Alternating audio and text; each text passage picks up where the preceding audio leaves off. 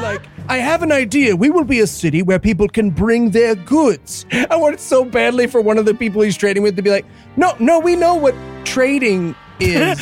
Oh no, yeah, he's such a privileged piece of shit. He's like the white dude in the room, and he's like, yes. Dear friends from Africa and Asia. Oh my, he might as well hog the Coke mirror and explain how it's a video game that pays you in Bitcoin. And I'm like, oh, okay.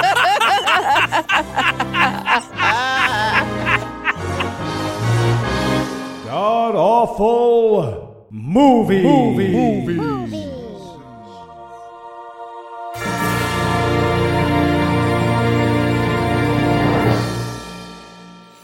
Welcome back to the Gamecast, where each week we sample another selection from Christian cinema or the terrorists win. I'm your host, Noah Illusions. Heath's unable to join us this week, but sitting 900 miles to my northeast is my bad friend Eli Bosnick. Eli, how are you this fine afternoon, sir? I win, Noah. That's how I am. And why does Eli win? Well, that's because we're excited to welcome back our favorite guest masochist. That's right, Marsh. Deal with it. Kara Santa Maria is the host of the Talk Nerdy podcast and a 3-time Emmy Award-winning science communicator. Kara, welcome back.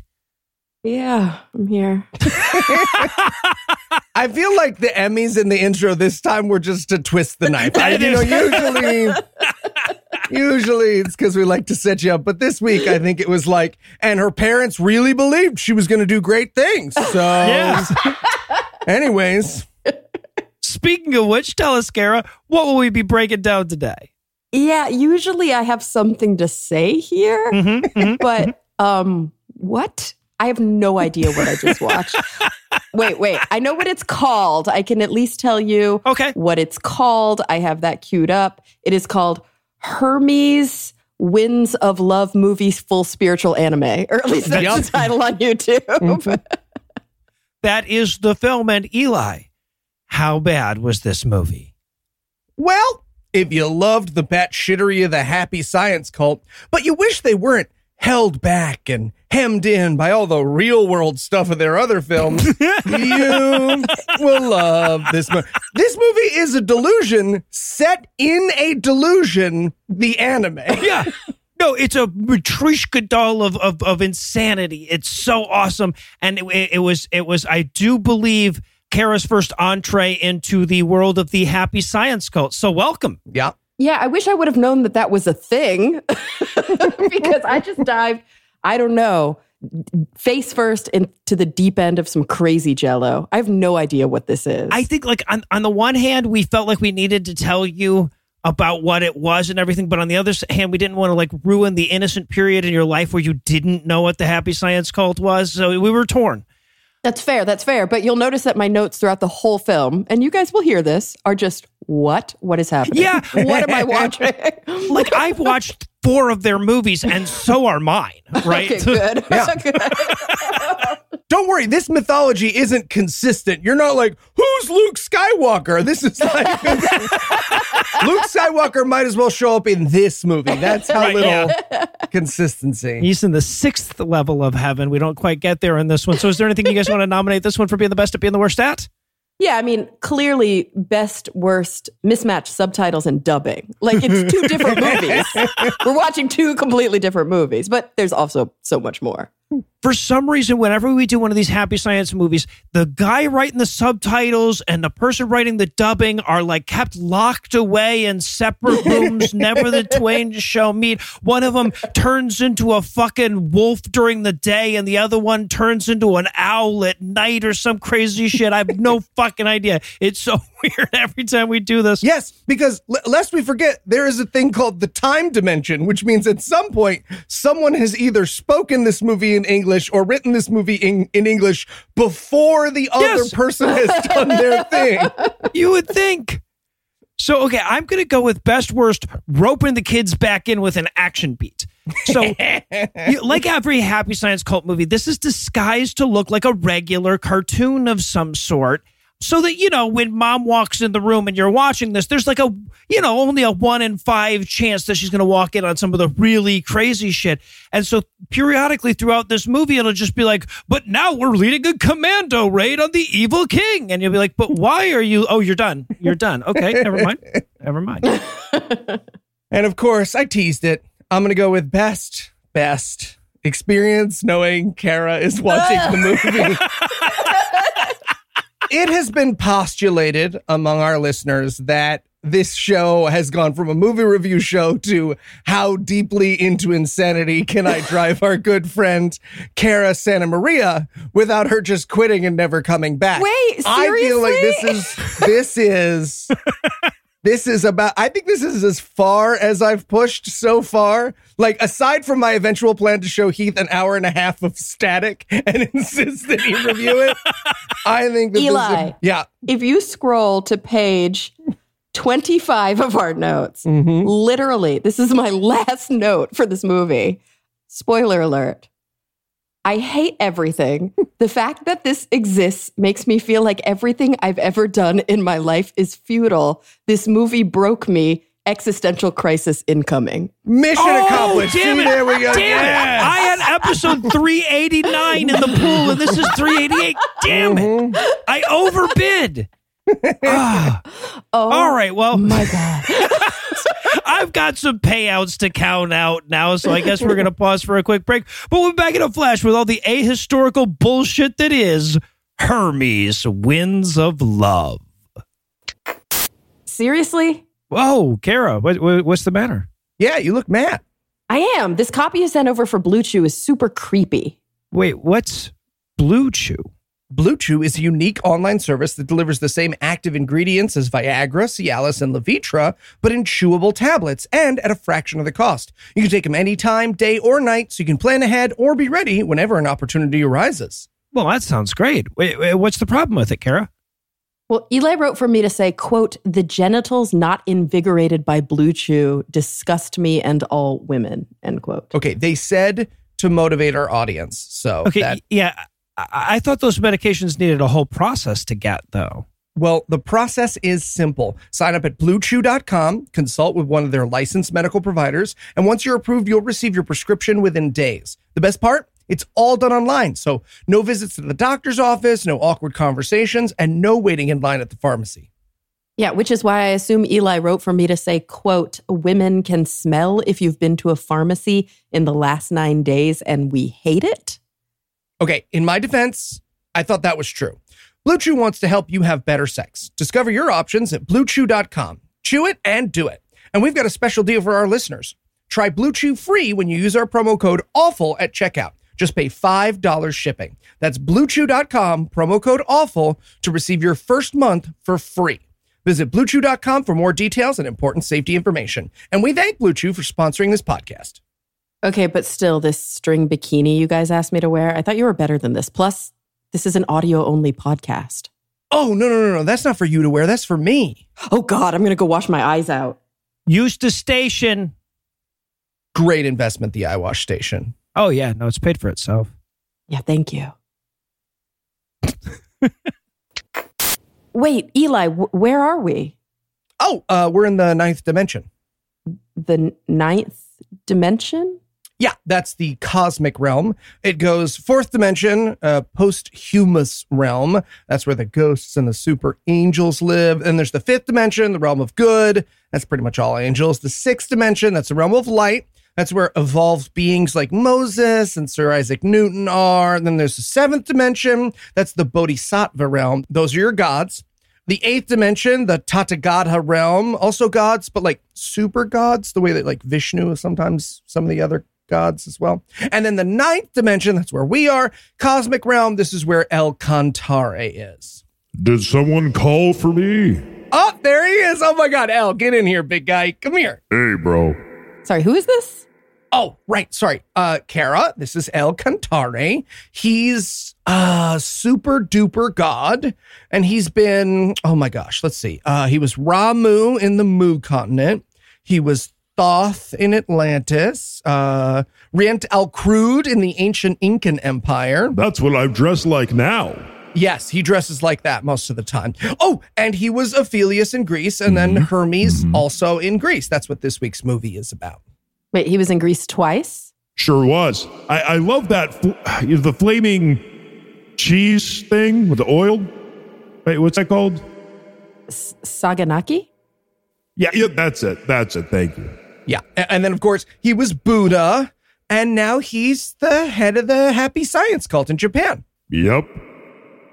Oh, also there's heaven and hell and stuff, but that happens in the movie. We don't need to. In the movie, yeah, no need to retread that ground.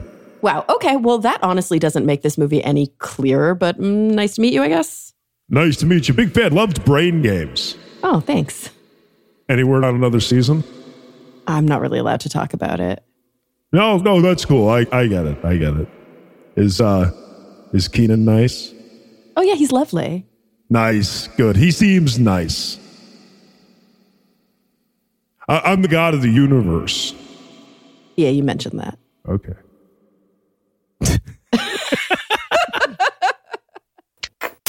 And we're back for the breakdown, and we're going to start off with a spaceship arriving on ancient Earth because of fucking course we are. I mean, to be fair, my first note is, that's right, Kara, it's a 2-hour-long anime, but then the movie starts with a spaceship landing on it. And Kara's first note. My first note is, OMG, what did I agree to? I hate you guys so much. And then immediately after, why don't the subtitles match the dubbing? Yeah, right. No, that jumps right out at you. So the movie tells us, this is its opening premise, every myth is based on a true story. Which is where I wrote, I think they misunderstand what the word myth means. Yeah, a little bit. And I wrote, possibly the dumbest thing you could say as a human, like out of your mouth. It's so, but then they're like, and myths change, stories change over time, but not this one. This is 100% a true story. And immediately after that, they say, this is 100% true. We cut immediately to a golden feather flying between space lotuses in an infinite watery plain, spawning into a goddamn Pegasus. Yeah, I wrote, like all true stories, this one starts in the 5th dimension where the high spirits live using feather spirits. And then I wrote, keep up, Kara. I can't explain everything. But the voiceover tells us that this story is going to take place in ancient Crete 4,300 years ago, right? Yes, this is important to remember. Yeah. Ancient history to the Minoans here. Mm-hmm. So we follow this feather around the market for a bit, Forrest Gump style, and eventually it alights on this old guy under a tree who's like, oh, I have a quick prophecy, everybody. And everybody stops, right? Because that's what you did back then when somebody said they had a prophecy. And he explains that a hero will be born soon that'll be like the main character and everything. Right. And they're like, a prince is coming. A new prince will be born. At which point I'm very confused. Is this about Jesus, but set in ancient Greece? Is it about Greek gods? Why is this a Christian movie? Why did you make me watch this? I hate you all. The interesting thing is, like, the answer to the first 3 questions you asked were all yes. Yes, yeah. He is also Jesus. Yeah. Yep, sure was. But yeah, so he's like, a prince will be born. And then we cut immediately to a prince being born, which means that, like, he probably saw the queen and knew she was pregnant, right? Yeah. So I wrote in my notes, if the queen was pregnant, a king will be born is a pretty dumb fucking prophecy.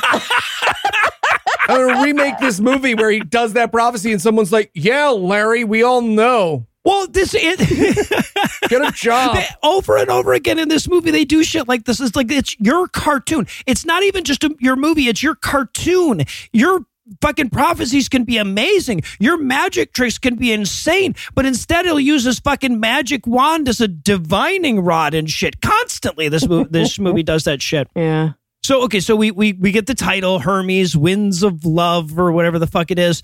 And then we cut to everybody being shown the new prince, a la Simba's presentation in The Lion King.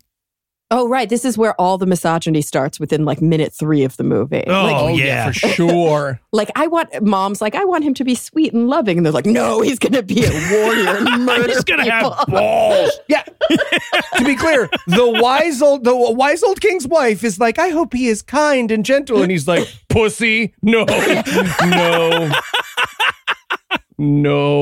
Yeah, he's going to be a warrior. He's not going to love art and music and all that gay shit. And then, apropos of nothing, is somebody's like, oh, and also King Minos, he is the bad guy in this part of the movie. He wants to take over all of Greece. You'll get that later, but I'm going to remind you of it now. Yeah. Well, so then we cut over to Knossos, to Minos' palace. You can tell that we're going to the bad guy palace because it's nighttime there. It's much more poorly lit. That's how villains Yes, exactly. establish themselves. Also, this is the first time a cartoon is super Jewish looking, and I was like, yikes. But I do want to get ahead of this now. They've just given everyone a stereotypical Jewish nose because they're Greek. So get ready for standard anime characters with a big old honking schnoz in every scene. I didn't even get, yes, this had anime vibes to it, but it also just felt like all the illustrated Bible stories that I watched in the 90s. Sure. Right. Yeah. It was just like that. Yeah. It was except in Greece. Yeah, sort of a perfect amalgamation of the two, yeah. But the first of the cartoon Jews that we meet is going to be the lackey. He's sort of the kind of comic relief. He's the nerdy lackey of the great evil king, Minos. Mm-hmm. Why does every super ultra powerful king have to have somebody with severe social anxiety following him around everywhere he goes? I've never understood that trope, but it always exists. It's sir, don't kill me, but here's the thing you need to know. It's so irritating. That's what he's going to do every time we see him for the entire movie. Yeah. Yeah. And the narrator cuts in case we haven't figured this all out, to say, no, that guy, the evil king that you just saw, he's the bad guy. He's a tyrant, but the people prayed for a hero to come and save them from the tyrant. Yeah. So for those of you wondering what levels of explanation we're on, they introduced him in the last scene. We see him in this scene, and then they still felt the need to bring in the narrator to explain who he was. Yeah, this movie has a lot of narration. Right. You take away the exposition, this movie is 17 minutes long. Yeah. Oh, God. If you take away the dramatic pauses, this movie is 17 minutes long. Yeah, no, that's what those 17 minutes are. That's the Occasionally, I'll admit it, I watch our movies, especially when they're on YouTube, 1.25 speed, sometimes 1.5. I watched this on 4x speed, and I missed nothing. I missed nothing. It was just people having a normal conversation for the 20-minute movie I watched. So then we cut to 26 years later. So now I guess we're... Like you do. Yeah, we're 4,274 years ago. Yeah, I'm just helping you out with the math there.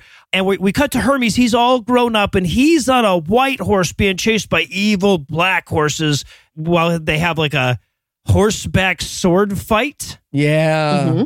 Like you do. Horse scenes in regular movies are boring, so this is drawings of horse scenes. Yep. It's somehow more boring than a normal horse scene. We're so on the same wavelength. Yeah, the world's slowest fight scene, I literally wrote, are all animes this boring? I don't know. I don't watch anime. Is this normal pace for a boring anime, or is this extra boring? This one is extra boring, yeah. Okay. Kara, we don't speak ill about anime in front of our audience. Yeah. We've learned this the hard way. Sorry, might want to cut that out. Maybe in sunny Los Angeles, as you bathe by the pool, you can talk shit about anime, but we are the underground here. There are body pillows listening to this podcast, Kara, and we think they're awesome. So, the key, though, is that Hermes swords the swordiest, and then he heads into town. All the people gather to get a glimpse of him, and it's time for some fucking exposition. I love this vehicle so much, right? Because everybody's in town going oh, soon he will marry. Maybe one of you lucky ladies will be his queen. And these two kids show up, these two sprites. Oh, I hate these kids. With a pelican. Oh, no. I have them as the pelican sprites for the rest of my notes. And they come in and they're like, no, he's going to marry Aphrodite. I have read ahead in the script. He marries Aphrodite later. Duh. She's the fucking... And they give her backstory in a way that would seem rushed if they were giving him a side quest, right? Yeah. She was kidnapped and is being held by the evil king of Lindos, and someone's going to come and get her out of her cell someday, and that will be her husband. And to be fair, they don't just say it. They giggle it. They giggle everything. Yes. They're so irritating. I want to punch them. No. Carol wants to punch babies. You heard it here. You all heard it. Hates anime. I stand by my comment in this instance. I do. It's fair. Later in the episode, she's going to pretend to be a licensed therapist. It's a whole thing, everybody. Stay tuned. I hate you so much, Eli. But this is in the moment in the movie where I realized that they're just going to use whatever fucking mythical names they feel like, right? Like when they did Minos and Hermes, I was like, okay, I guess those are kind of connected to the myth. But this is where they're like, and it's Princess Aphrodite and Prince Spanicopita and fucking and Master Tahini of the yogurt lands. And I'm just like, oh, we're just saying the Greek words in whatever order we fucking feel like at this point. And also, just the kids look up. There's a ship going by in the sea next to them, and it's got black flags, so you know it's the bad guy ship. And the kids are like, "Oh, I bet those are both hostages being sent to be eaten by a minotaur." Yeah, except they don't say Minotaur. They say Minotaur every fucking time they say it, and it makes me crazy. Yep. Why do they pronounce it Minotaur? Is it because dude's name is Minos? I think so. Is that the only reason? Yeah, I think that's what they're going for. But yes, to be clear, people are being sent to be eaten by a minotaur in this true story. So now we cut to Lindos, where Aphrodite is swimming nakedly in the sea. No, this is Road is. Oh, yes, we're in Rhodes. Yeah, uh-huh. Rhodes, not Linda. Why do these places have to have names? Well, it's just to confuse us. They're real places, Kara. This really happened in real life. History. 4,300 years ago. Documentary. See, and all my notes at this beginning is like, I promise this isn't a hentai, Kara. See, blurry. They blurred her boobs. Not a hentai. Right. Wait. This is like an important... Okay, this is an important thing to talk about here. I really want to talk about this. Why is it that, like, tits are okay, but they have to be... like Ken doll tits. Like you can show boobs, but they can't have nipples, because once they have nipples, then they're sexual. When men can have nipples all day long. Like what? I don't understand this weird puritanical logic. And can somebody please explain it to me? I mean, well, it's very obvious. I don't know about you, but like I fall into a blood rage when I see a female nipple. And like, I don't know, I am not responsible. I can watch male nipples all day. You show me a male nipple in isolation, totally fine. You Photoshop male nipples onto female nipples, I'm totally fine. Female nipples anywhere. In a vacuum, I'm it's blood rage. Obviously. Also, and I have just every bit as complicated a question to ask. Is there some kind of fucking award that Japanese animation gives for orangest cartoon water that this movie is angling for somehow? They were so proud of their ocean water animation. Mm-hmm. They made us look at it for so fucking long. Anyway, so we meet Aphrodite. She's being held... But we just had this fucking backstory, right? We just got this exposition from the kids, and now we're going to go to see the exposition while the guards beneath her window tell us that exposition again. Want so badly for one of the guards to just be like, no, I heard the earlier scene too. They read the Pelican sprites already clued us in. The fairy kids. Yeah. But okay, so that night, Aphrodite is doing her hair by the window. She's a woman, so she does her hair. By the window. Kara, you do that, right? Every night you sit, window, yes. You sit on the nearest sill. Yeah, longingly. That's the word I was hoping you would say. Longingly, waiting for my prince to come save me. Exactly. Well, precisely. She's watching dolphins out the window. She's like, you lucky little fuckers. I bet you swim wherever the hell you want. And this suddenly descends into a goddamn musical number about the moon and how free it is. I was so happy. I have no idea what happened because I just sat there picturing Kara being like, oh, okay, well, it's time to watch a movie. Oh, man, it's a cartoon. I don't like this musical number. Bam! What's worse than anime? Musical anime. This is where I learned that you can just fast forward through the 3 full minutes of what language were they singing in? Japanese, I do believe. Yeah. I thought they were going for ancient Greek. I wasn't sure what that was supposed to be.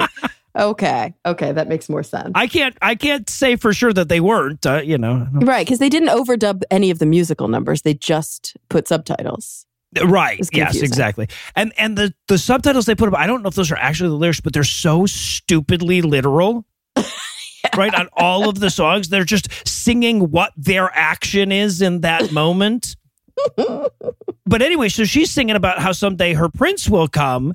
And as she's doing it, she, rides a flying dolphin in this true story. Yeah. I mean, and she's lonely. We get it. Like, the song's about being fucking lonely. Yeah. But just as her reverie is ending, she notices that there's a dude rowing up to the shore.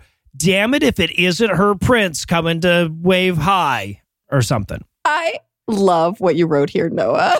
His head is weirdly nacho shaped. What does that even mean? It's got a real triangle vibe going. Sort of like a Dorito with eyes going on there. When we first see him, the animators were struggling on this one, right? Because like you were constantly like, wait, is that supposed to be the same guy we saw earlier? He looks different from the left side and the right. I didn't know that animators could be racist against Greek people until I saw this movie, and I was like, all right. Nacho-headed is a slur apparently. in the animation studios of Japan, apparently. You fucking Dorito. So Hermes comes up to her window and he's like, hey, I'm the main character. You're the love interest. Come to your window. But she's not so sure about this because he comes from the same island as the evil King Minos, right? She literally just sang a song about how someday someone will come for her. And he's like, hey, I came for you. And she's like, no. Yeah, she blows out her light. She's like, what? Not you, nacho-headed freak.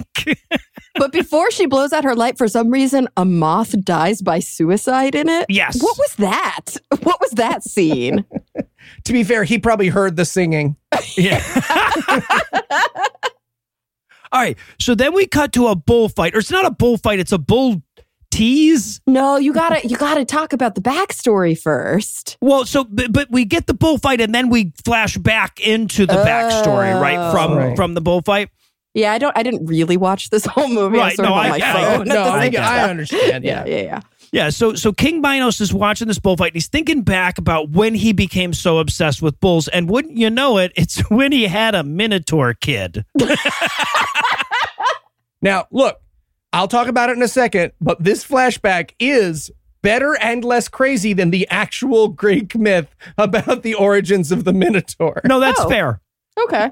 So his wife was pregnant, and the doctor comes out and he's like, okay, this is going to be weird. If you want to sit down for a second, they don't cover this one in medical school, right? And then we get the dad blow it up. He's like, how the fuck did I have a half bull kid? The doctor says, maybe your wife fucked a bull. Oh, I shouldn't have said that. Sword stab. Oh, yeah, because then he murders him. Yeah. Yep. He just murders him like you do when you're mad. To be fair, that's on the doctor. That's bedside manner 101. Yeah. I mean, Kara, you're the dead people dentist here. When is it appropriate to tell someone their disability is due to their mother's unfaithfulness? Yikes. But okay, riddle me this. Will you guys help me understand this? So I'm trying to figure out where we are in time, because time matters usually. Sure, yeah. So basically, Minos is the father of a Minotaur as they call it. Mm-hmm. And at the beginning of the movie, Minos looks like a dude. But for the rest of the movie, Minos wears like a lucha libre mask. Of a bull. Of a bull. With a big bull Yeah. nose, yeah. Right, but they say that this happened when he had the kid. Very confusing. But at the beginning of the movie, the kid was already had. Right. Why was he not in his bull mask from the beginning? I honestly, I think the movie didn't realize that, right? Like the movie they're was making it up as they go. Yeah. Also, weird that he wore a bull mask ever since his son was born with a bull's head. That would be like me wearing a hat shaped like a giant ear tube for the rest of my life. This curse has come upon my toddler. Which is why I always wear this empty carton of raspberries upon my head to remember his great curse. Also, though, he says, he's like, oh, I will lock my mutated Minotaur child and his mother I'll build a great labyrinth and they'll never find their way out. And I'm like, why have a way out? Why not just build a big room and lock the door? I don't understand. Why would you give him a fighting chance? I don't want him to be bored down there, so... It's so weird. And okay, are we to understand that he has like bull DNA in him? I don't. And that's why he had a bull kid? Oh, I'm so glad you asked, Kara, because I have been sitting here salivating for my chance to repeat the actual myth that is the origin of the Minotaur. Don't worry, it's only a couple sentences long. You see, the god Poseidon gives Minos a beautiful white bull. And Minos loves it so much that he doesn't sacrifice. He sacrifices it a different cow instead, which pisses Poseidon off. So Poseidon makes Minos' wife fall in love with the bull. And the wife comes to Minos. This is 100% the real Greek myth. She comes to and she's like, I really want to fuck that bull. And he's like, what?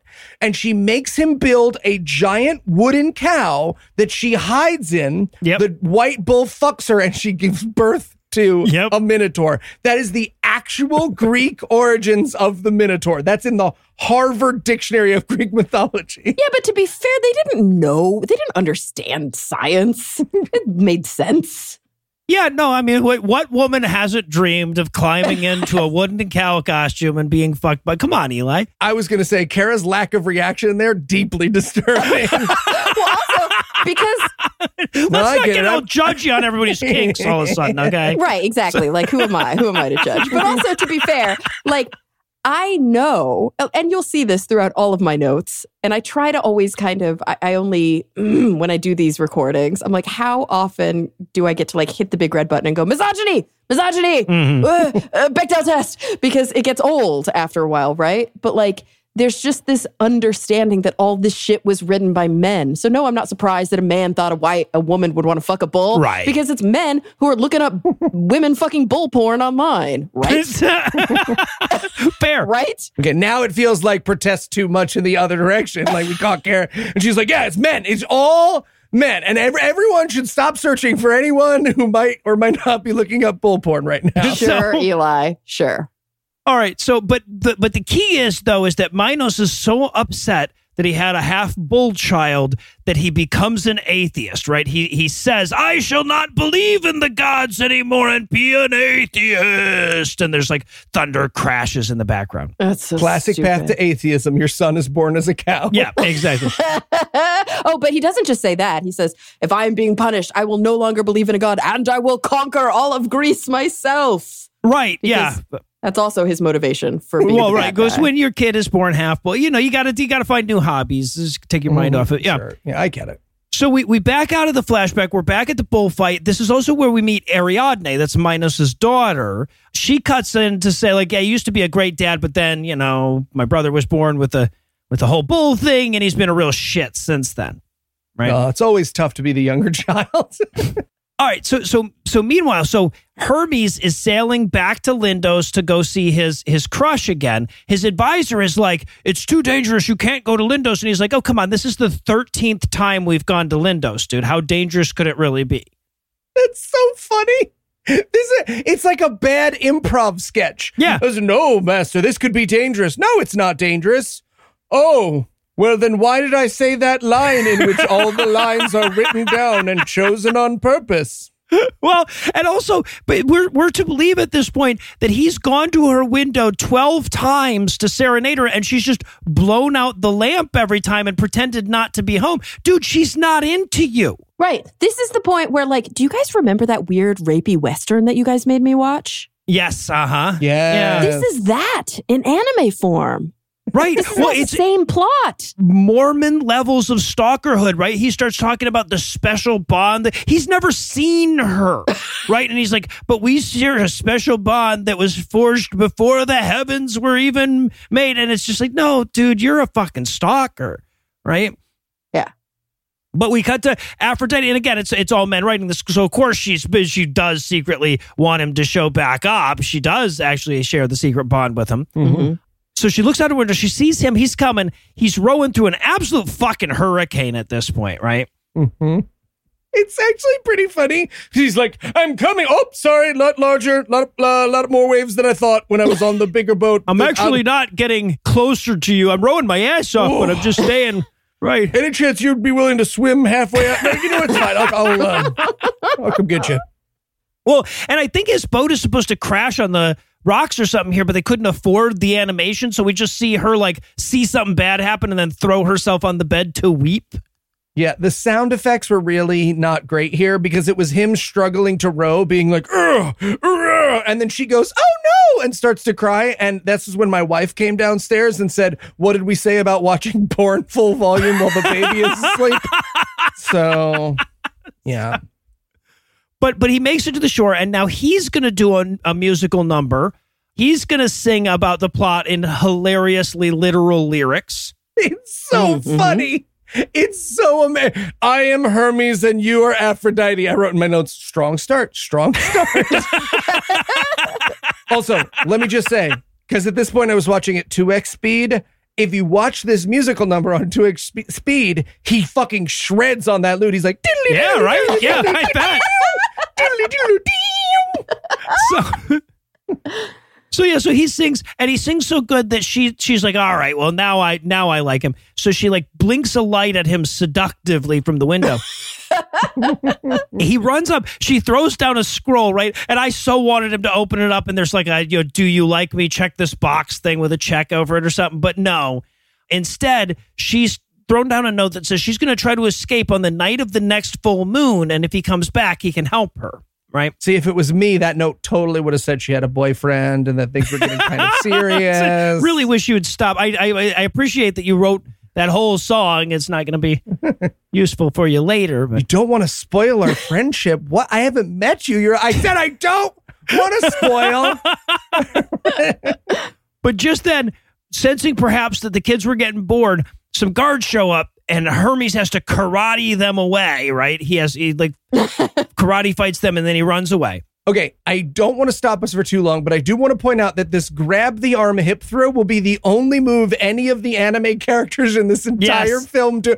Did they get it as like a bonus pack? Like, you can apply this judo throw to any anime model for free.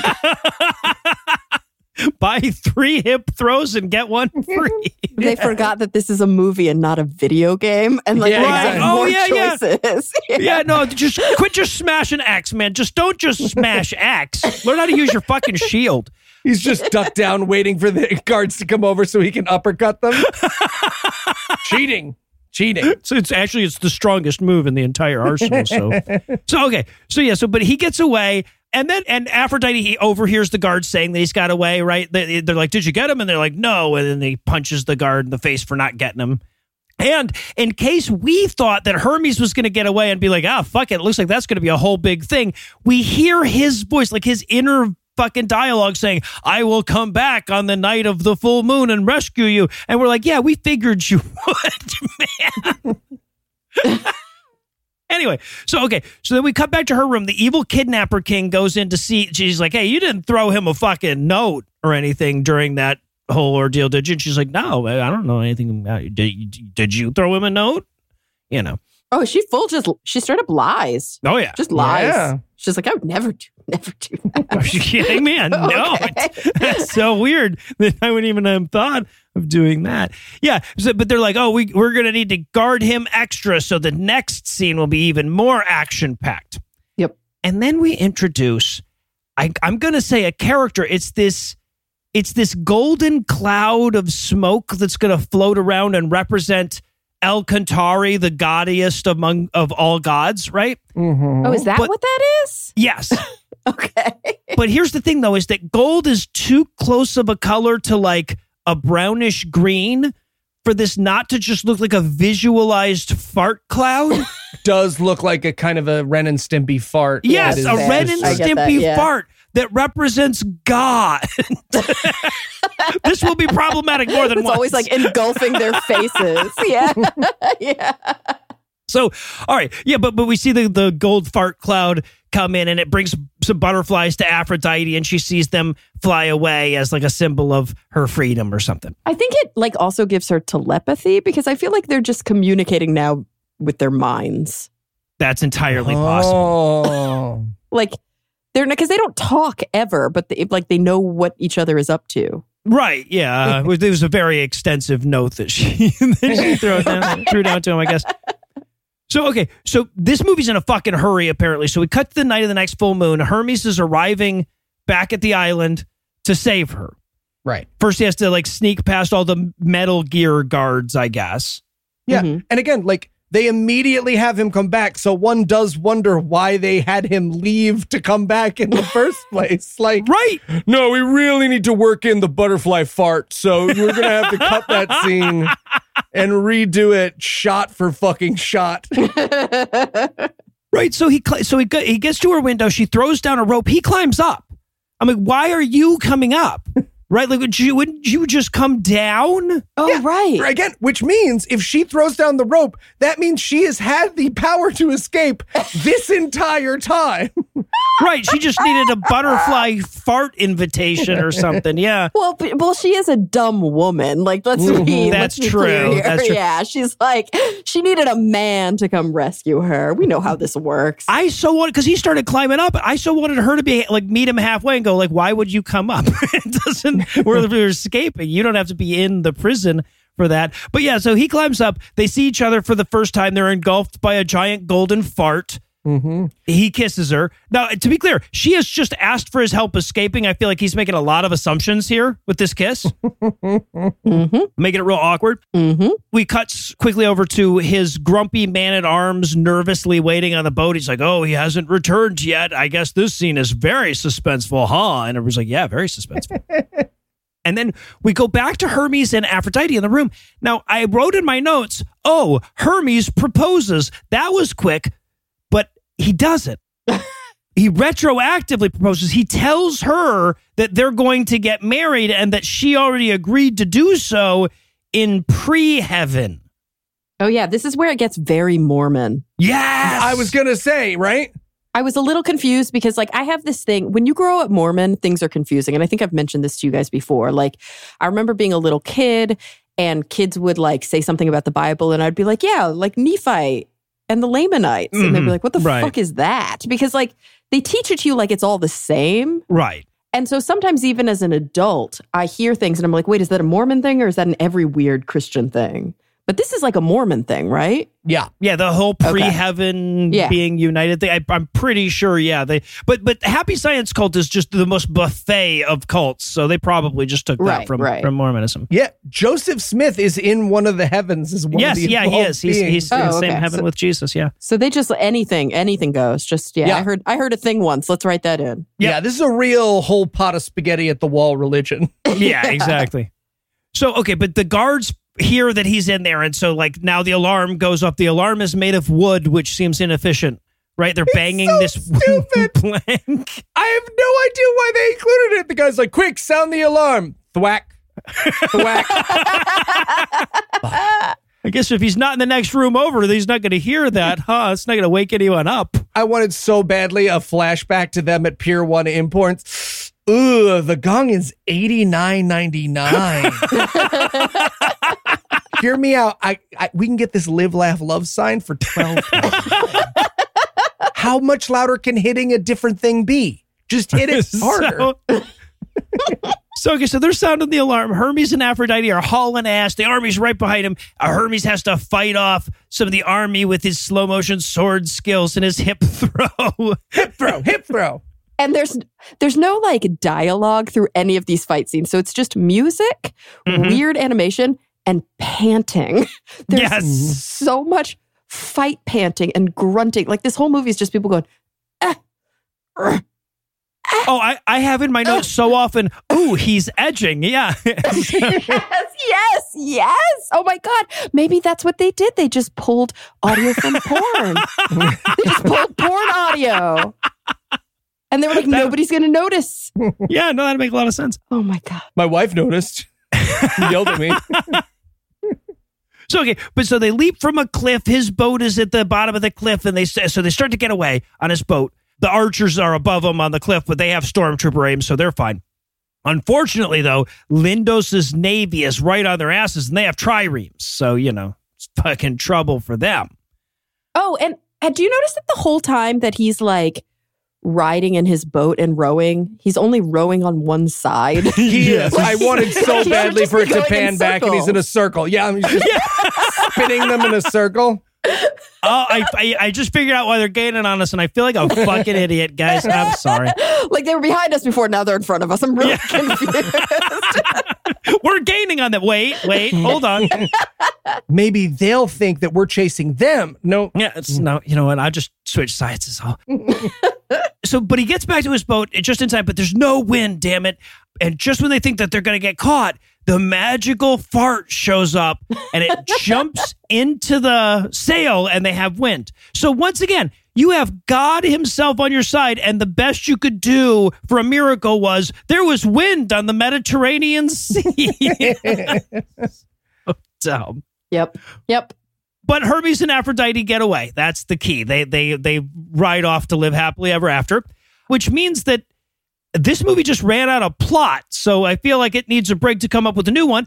And we've earned a break too. So we'll be back in a minute with even more of Hermes, Winds of Love. This show is sponsored by BetterHelp. Hey, podcast listener. I'm Eli Bosnick. And I'm No Illusions. As you know, Kara has since rescinded her lie about being a dentist for dead people. You said that. You did. And she apologized for saying, quote, "The second your hospice runs out, I'll kill you myself with my bare hands," end quote. Never said that. Not once. But apparently she is a licensed therapist. So perhaps she can debunk a few myths about this week's sponsor, BetterHelp. So tell us, Kara, what's BetterHelp? Well, the first myth I'll debunk is that I'm a licensed therapist because I'm still in training, so I don't have my license. But beyond that, if you're thinking of giving therapy a try, BetterHelp is a great option. It's convenient, flexible, affordable, and entirely online. You just fill out a brief questionnaire to get matched with a licensed therapist, unlike myself, and switch therapists anytime for no additional charge. Already lying about being a licensed therapist. And is it true that a therapist will hypnotize you into eating your own fingers? What? No, Eli, that's not true at all. All right, you heard it here first, folks. Kara and the folks at BetterHelp promise not to hypnotize you into eating your own fingers. I mean, yes, but I feel like that's not in the ad copy they sent over. If you want to get closer to the best version of yourself, therapy can help you get there. Visit betterhelp.com/awful today to get 10% off your first month. That's BetterHelp, HELP.com/awful. BetterHelp. Leave your delicious fingers alone. I cannot believe they pay you guys for these. Right? Right? There she is, Frank. The princess's window. Uh-huh. You know, she was kidnapped 7 years ago, and she's just been held here ever since. Held here ever since, yeah. Everything okay? Yeah, man, it's just every night when we pass by the princess's window, you say this exact same thing. And it's like, I also work here. I know whose window that is and how long she's been there. Right. I see. Are you sure you didn't hurt yourself when you fell off that parapet last week? Yeah, I'm fine. Oh, hey, look. What? That there is the princess's window. Okay, let's get you to the doctor, buddy. You know, she was kidnapped 7 years ago, and she's been here every day since. Yep, this way, bud. This way. And we're back for more of this shit. We're going to rejoin the action with Minos' lackey telling him about that last scene where Aphrodite escaped. Apparently, he wanted her for his own because, you know, she's the woman in the movie. And to be fair, the only other one is his daughter. So I get it. But he has a wife. Married. Like, yeah. Well, she's in the labyrinth, though. Yeah, she's ruined. Yeah, because she made a cow baby. Right. I want him to be one of those shitty guys cheating on his wife. Like he's sitting there next to Aphrodite. Yeah, you know, now that she's in the labyrinth, we barely talk anymore. And it's just really hard. It's really hard. But the lackey's in trouble for not helping Hermes rescue Aphrodite. And then we cut back to the two of them. They're getting married. The whole city's rejoicing. They have the worst honeymoon ever, which is to watch other people rejoicing from a chair. Yeah, that's what you do. I was still confused at this point. I noticed because I wrote, okay, so help me understand the two different bad guys. One is a cow. But now I'm realizing they're the same person. Well, so no, but they are fucking with you here, right? Because the king of Lindos is also a bad guy. He's the one that kidnapped Aphrodite. So we do have two different Greek king tyrant bad guys, and one of them is in a mask. And so, both their names end os. So, you know. Okay, so I was right. Two different bad guys, both with similar kind of missions, because bad guys only ever have one thing on the mind, and then one is a cow, and that's how we can tell the difference. Or he's in a cow mask. Yes. Okay. And also, I have to point this out. The Pelican is their flower girl. Yes. Favorite character in the movie. Throwing it out there right now. Really hoping he got a betrayal arc. He did not. Just No, we never see him again. Even we see the sprites and we never see their fucking pelican friend. It's like they killed and ate him. Yeah, it's weird. It turns out he was Jewish. There was a really weird meeting right before they come to Hermes. They were like, no, we could and he was like, what do you mean? And they were like, oh, see? That's why you have no lines. All right, so then we cut to like Aphrodite and Hermes on a date at the Hill of Lucargos, which, by the way, Google has never heard of. So I'm assuming this is something that the Happy Science cult guy made up because he didn't know. I thought everything was something he made up. What the hill in Greece was called. Well, but it's like he was trying to do something historical. You know, the great hill in Greece where the gods live, and nobody could come up. He's the Hill of Lucargos. That sounds Greek. Greek. Sounds Greek, right? Yep. Yeah. Well, here's the problem. When your entire religion is shit some guy made up, you can't exactly edit, you know? It's like, hey, did you also want to go over the sixth dimension? No, you know what? Lucargos. Yeah. Let's stick with Lucargos. No, well, so, yeah, Karen knows all about that. She grew up Mormon. Yeah, this feels weirdly familiar to me. What's going on? Right. So they're on the hill. The Pelican Sprite kids show up and they're like, hey, weird that we would be here, huh? And they're like, yeah, it is weird that you would be here. They're like, you know, the gods live on this hill. And like, is that what the Japanese cult leader told you? He's like, sure is. And we're sticking to it. And then they disappear. They're like, hey, look at the water animation. We spent a lot of money on that, huh? And while they're looking at the water animation, the kids disappear like Batman style. Yeah. I wanted so badly for them to look back, find their mangled bodies at the bottom of a cliff. Oh, Jesus Christ. Oh, no. Oh, they disappeared. Nope, they fell. Oh, shit. Pelican led them astray. Pelican just flapping. Who's the Jew now? Happy Hanukkah, everybody. Flies away. All right. I want his spin-off movie now. It's called Hobgoblins. But just then, a dark cloud overtakes them and lightning crashes all around them. Right, so they hide in a cave. I've been caught in a lot of rainstorms. Never found a handy cave nearby. He goes, it looks like an omen. And I'm like, calm down, man. It looks like a fucking storm. And then just then, like, a dude rises out of the storm, like a giant god it has dude. eyes. Yeah, and then I'm like, well, now it looks like an omen. So a giant orange tornado god shows up to fill him in on the next salient plot point. And I love Hermes' reaction. So I guess Aphrodite passes out because she's a woman. She doesn't need to be part of this scene. Obviously, sure, yeah. But Hermes, he says, you know, I am, you know, the god and you are to take on this mission. And Hermes goes, well, why should I believe what you have to say? And he's like, I am currently a giant orange tornado. I appeared in a ball of lightning. Well, I don't get the question, man. You know what? Maybe do the skepticism after you hear what he has to say. I'm not saying hear him out. But yes, this is the great god of creation, Ophelus. Lord Ophelus. Ophelus. Yeah. Again, not a real Greek god, just something that the Japanese cult leader guy made up because he didn't know what the Greek god of creation was. Yes, all I wrote was, Lord Ophelus, there are too many characters. At this point, I was just, I'm done. I can't keep up. This is why I don't like Tolkien. This is why I can't watch fantasy, you guys. There's too many characters. Oh, talk shit about Tolkien. anime. Yeah, talk shit about Tolkien. Yeah. I'm sorry. I think this is going to have to be our last episode with you. But Kara. at least, listen, I guess I'll give you this. Just throw out that bald men don't look good with goatees, Kara. While you're here, just burn it all down. Just burn it all down. At least. That's fine. It's just how I feed my baby. At least Tolkien, there's like maps and shit in the back of the book, you know? Right. Like there's like a key to all of this. Like you can read about the lore and like be like, okay, this is a guy who's like related to this guy and this is their role. But like, why do we have to make up whole new worlds? No it's so kidding. Confusing. Well, and also it's never to any purpose, right? Because like when Ophelus shows up, he's like, you are to fight the great King Minos and overthrow him. And he's like, yeah, dude, I was gonna do that. I mean, obviously. It's so stupid. Like, what is we don't need him. And then it becomes a whole Trinity thing later where he's like, I am you, but I'm not you, and you're in me, and it gets kind of sexy. I just feel like Like, basically what I wrote here, and I apologize because I know that I sound like a broken record on every fucking episode of this show that you guys invite me on, but like, men are so dumb. This is such a dumb man movie. And I don't know how to not make this about gender, but this is all about gender. This is just dumb man stuff. Right. The woman in this scene passes out until all of the stuff is done happening. Yeah. Fell asleep like they started a Netflix movie and she said she was fine. Well, now you understand why. Yeah. Right. So, okay.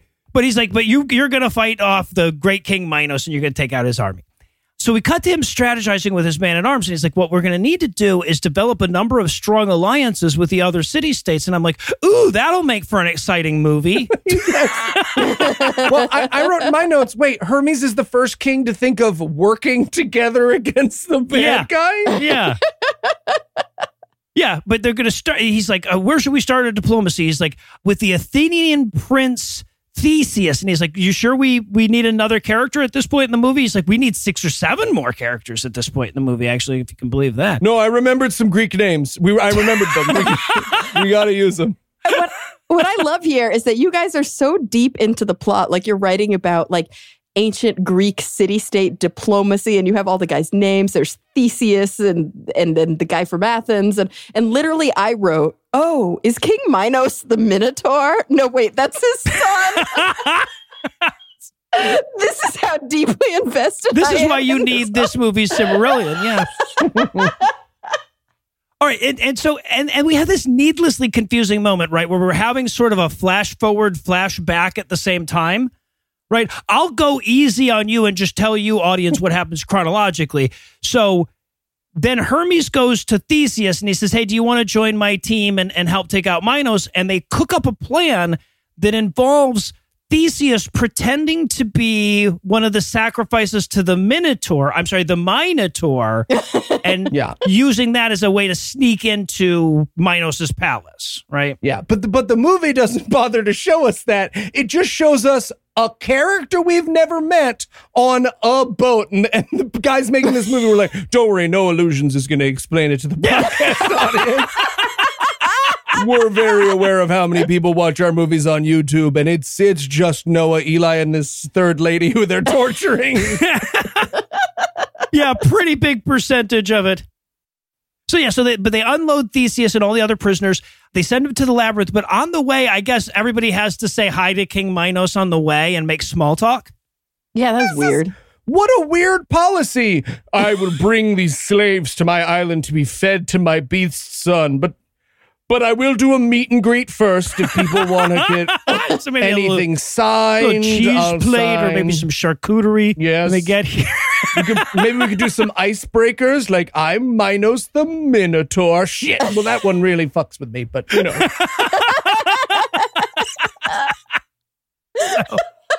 Who wants to do a quick game of Zip Zap Zop before I feed you to my son? I love this in these movies that are so convoluted and confusing, where I ask a question and then like the very next scene answers it. So one of the questions I asked at this point was, all of the animated characters in this movie are men. There's so many male characters. There's so many soldiers, right? Mm-hmm. And slaves and everything. And they're like 3 women. There's like the daughter, the wife, and the princess. Yes. Are there any other women at this point? That's it, right? We saw like Hermes' mom for like half a scene, but yes, that's it. Okay. So there's 3.5 women in this movie. And I was like, where are they hiding all the women? Cut to the underground labyrinth full of slaves. Mm-hmm. It's like, oh, there they are. Where are the damsels? Why, they're in distress. Yes. And then later we find more women in hell. That's the other place you're right. Where they're hiding all the women. Yeah. So, but while they're doing their little meet and greet with the king, the lackey comes in and he's like, hey, I hate to be the one to tell you this, but Hermes has raised a great army and they're right on, like over the hill, getting ready to march on our city. And Minos is like, damn it, I'll lead the army against him myself. So he marches off with the army and leaves his palace unprotected with Theseus right there. Ooh, that was dumb. Right? Now, apparently, off screen at some point, they hooked up with Ariadne and worked out a deal with her. Keep in mind, this movie is yada-ing the takeover and overthrow of Minos' palace when we've had 2 I Love You musical numbers. Yeah, they get between to the same 2 characters. Yeah. So Ariadne comes, she releases Theseus from his cell, and she's like, hey, I heard you're here to kill my dad. And I'm like, how did is that just town gossip? I said the same thing. Yeah, it's labyrinth gossip. It's like the hot goss in the labyrinth. I've heard around the labyrinth that, yes. So she's like, but are you really going to kill my dad? And he's like, yes. And just then some guards come in so he can karate them, little action hip throw. Get the kids back into it. So the 2 of them have to go down to the labyrinth to free the hostages. And she's like, yeah, no, we're going to make it. It'll be just fine. It won't be that dangerous at all. So you take this thread. I'll wait here at the door. Because I'm a lady. Hey, that spool did not wind itself, okay, Yeah, no, that's fair. She also played a part. So then we watch Theseus. We watch a cartoon walk around a labyrinth in the near complete dark for a while. So that's fun.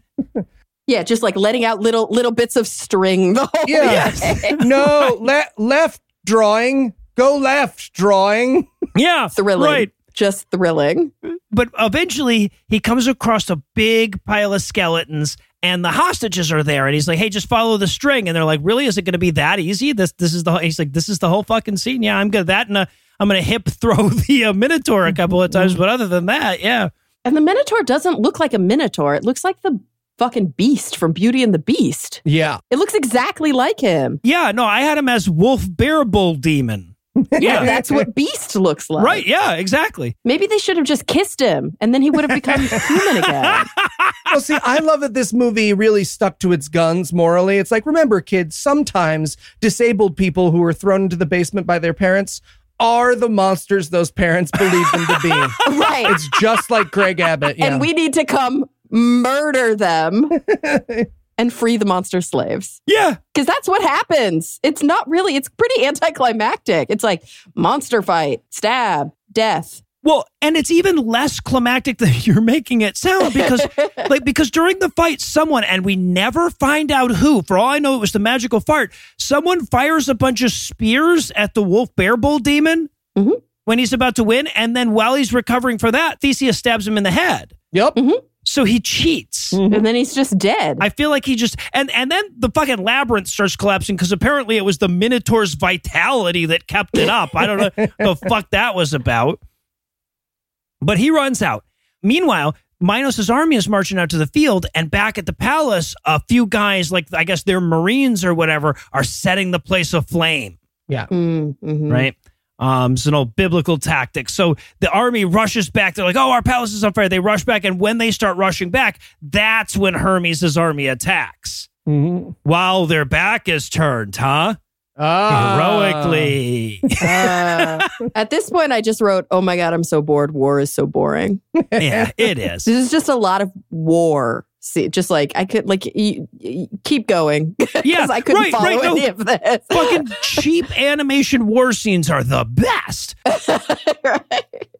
So Hermes heroically kills people as they try to flee to put out the flaming homes where they left their families, right? Minos gets back to his palace and Theseus is there to fight him.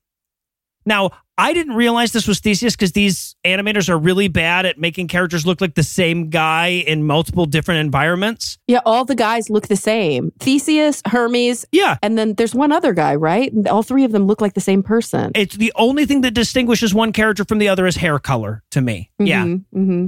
So, but Theseus fights Minos for a little while. Minos is on horseback, though, so, he's got a bit of an advantage. And right as Theseus is about to die, Hermes shows up and he fights and they have a horsey fight. Well, what's amazing about this scene, because again, the choreography is so boring here, but it's the classic, like, I'm about to hit you with my sword, ting! Not so fast. Except Hermes is also on a sword, so that he has to sort of canter his horse backwards and be like, all right, now we can do horse sword fighting. Right, yeah. No, I was like, you guys need to dismount. Until then, you can only go 2 up and 1 over. You'll never catch each other like that. Wait, no, mathematically we can get to the same square. Just wait, we can Oh, mathematically. you go away. I know it's going to seem counterintuitive, but Atlas built a bomb. but at any rate, so the building starts to collapse around him. Hermes grabs Theseus and rides away. Cackling old Minotaur mom comes out of the labyrinth, and she's like, "Ha! They got you. They set us on fire." Okay. Cackling Minotaur mom with the shakeable arcade prize laugh.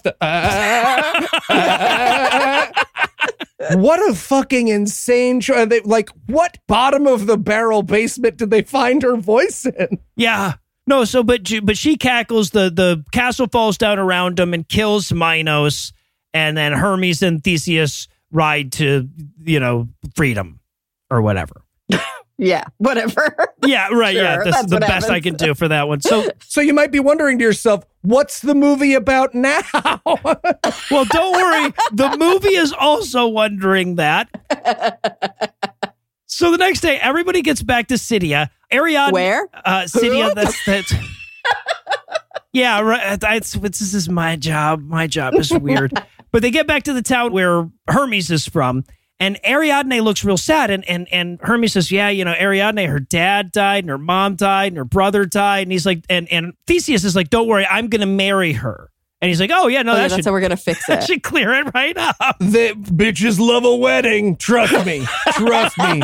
They love a wedding. Are you gonna exit the movie and never be seen again? Yeah, we both are. We're both gonna exit the movie and never be seen again.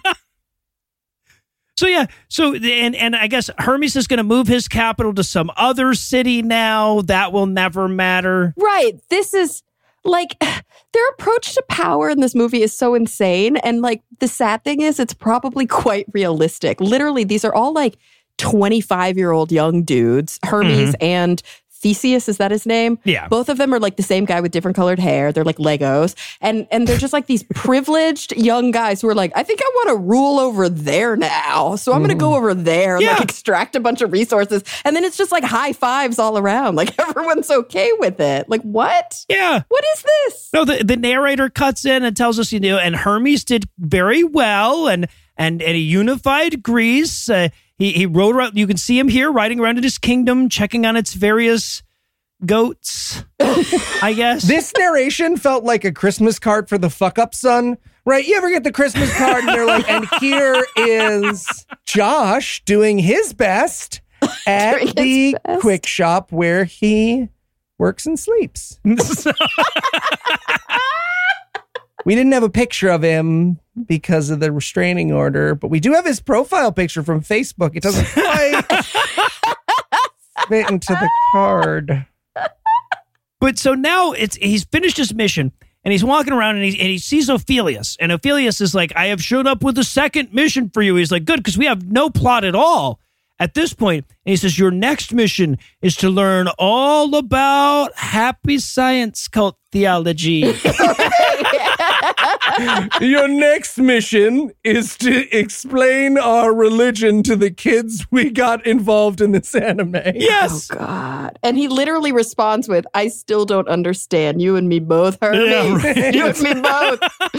Well, he starts by doing Greek meditation, but even the happy science guy knows that the Greeks didn't have meditation. So he's like, you must sit and think. Not think. Sit and not think. Yeah, exactly. I love the weird left turn into Zen Buddhism and like mindful meditation. It's so great. Yeah, right in the middle of ancient Greece. It's just like, what is happening? Yes, he goes, you got to do Greek meditation. Also, you got to keep a gratitude journal. Yes, I thought King Ophelius was going to be like, don't go to bed angry, big glass of water. He does. Before every meal. He does say don't go to bed angry. That's one of his fucking commands. And then we watch the cartoon meditate. We watch a drawing meditate. You know the only thing more boring watching a living, breathing human meditate? Watching a drawing meditate. Because that's nothing. That's nothing. That's just a still. Yeah, right. That's a fucking picture. So, and as he meditates, the filmmaker says, all right, I feel like mom and dad are out of the room now. We can hit him with the weird shit.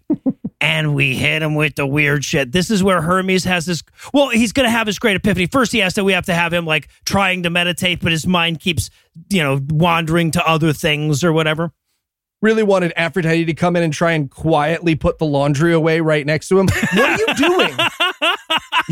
I'm meditating. I was just going to do it quiet. It's like for 10 minutes. 10 minutes is all I need in my fucking life. But yeah, we hear him in his mind. I love this line so much. He goes, I need to train my mind to be as clear as a mirror. What? That's not, what?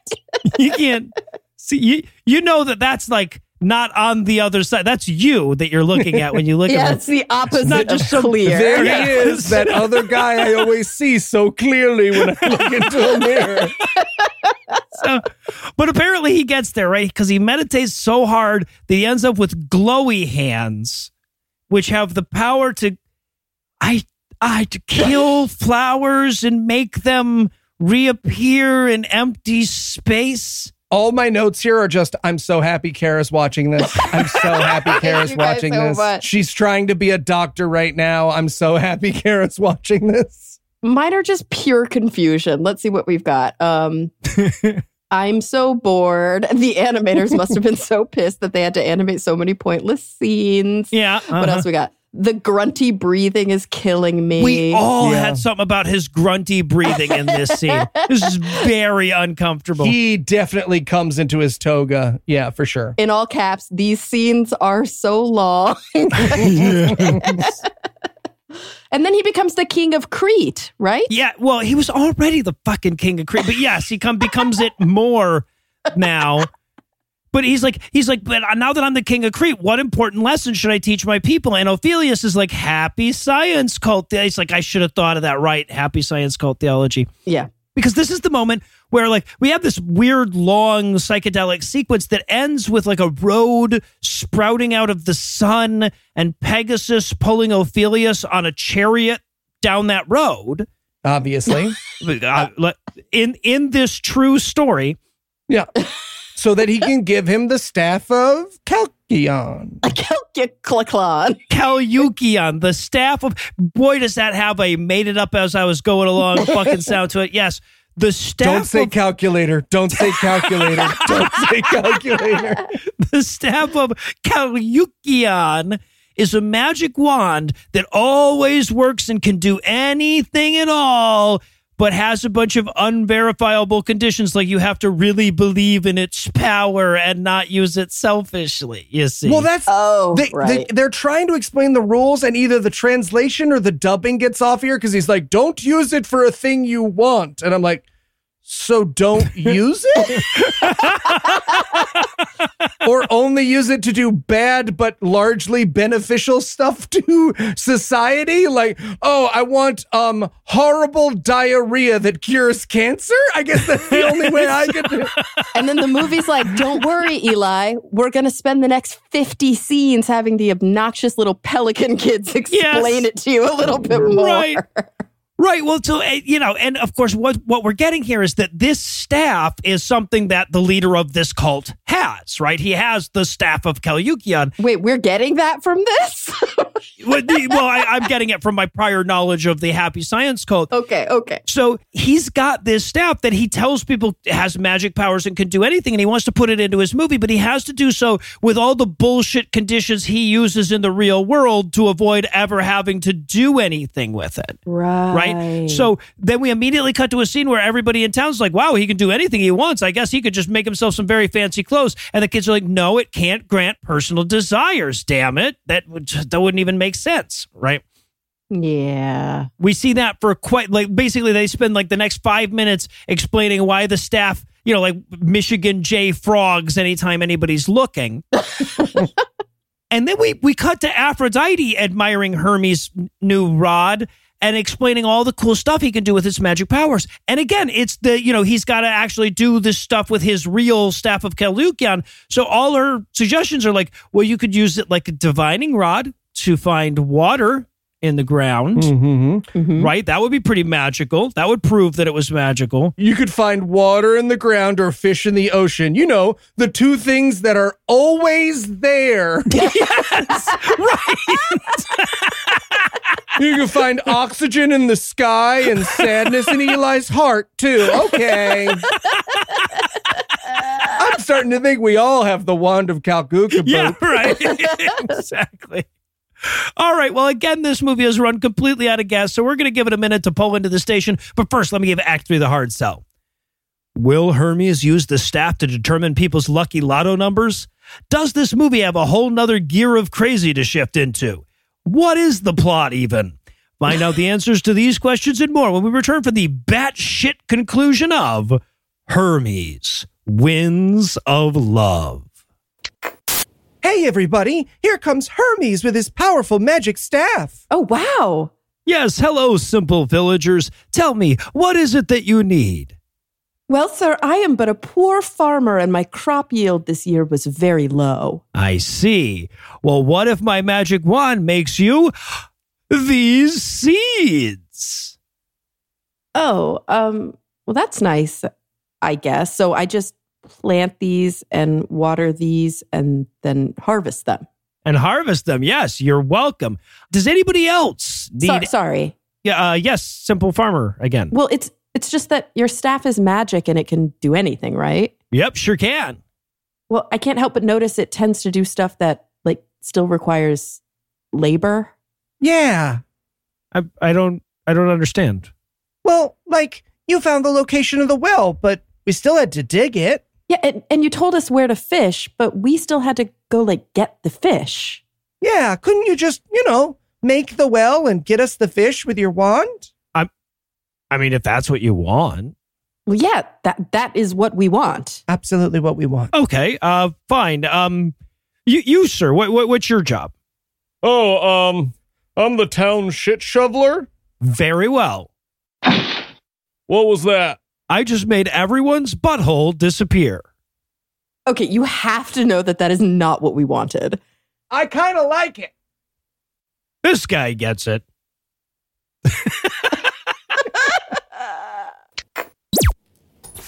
And we're back for still more of this shit. We're going to rejoin the action with Hermes on a commando raid to save Aphrodite's mom is the plot now, I guess. As though Aphrodite's mom was there in the writer's room being like, and you're not going to tell the story of the time you came and saved me? And it's such a perfunctory scene, right? We watch him like run up a stair, kick a couple guards' asses, do a hip throw, and then open the door, Luke's dressed as a stormtrooper style. Yep. Right? And then pick her up, and that's it. We never see her again. Yep. He gets back to his palace or whatever, and his man-at-arms is like, well, you understand that the king of Lindos will seek revenge on you now that you've done this. And Hermes is like, well, yeah, I mean, otherwise we wouldn't have any plot at all.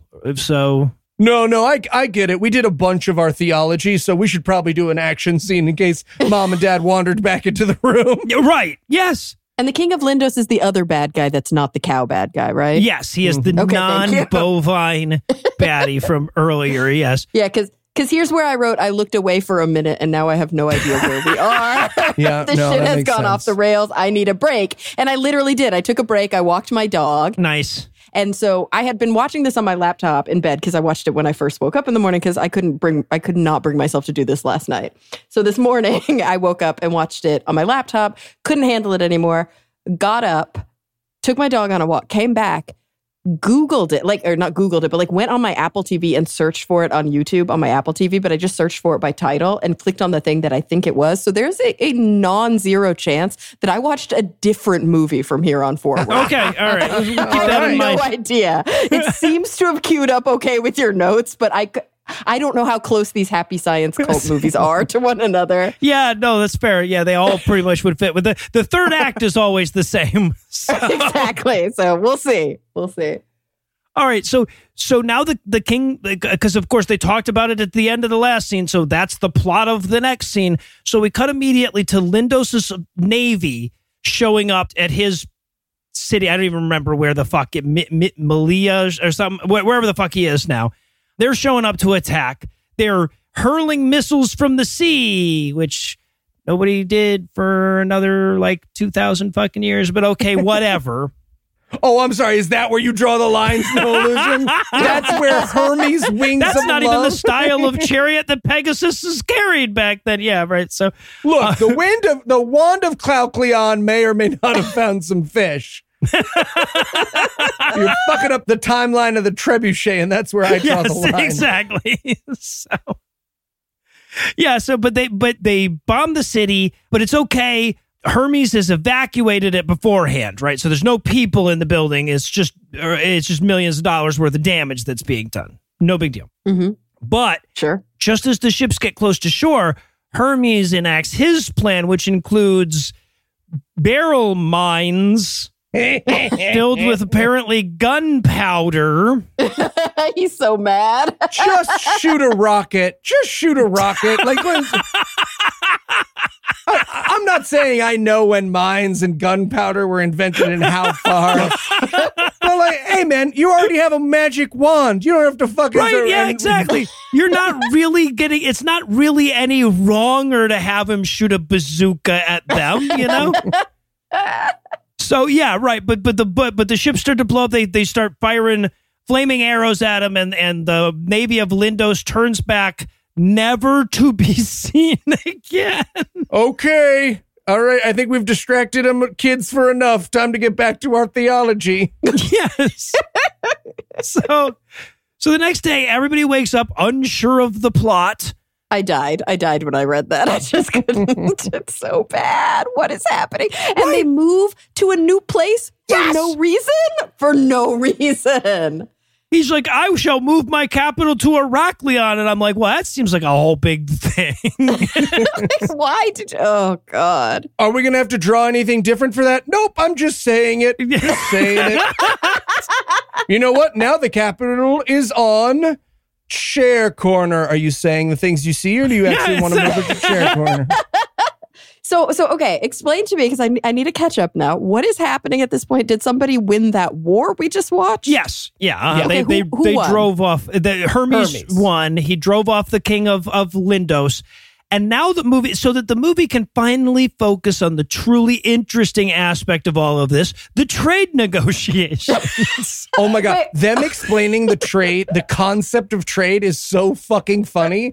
He's like, I have an idea. We will be a city where people can bring their goods. We will assess those goods for value and give them money in exchange. I want it so badly for one of the people he's trading with to be like, no, we know what trading is.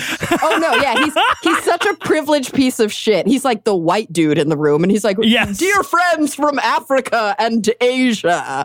Oh my, he might as well hog the Coke mirror and explain how it's a video game that pays you in Bitcoin. And I'm like, oh, okay.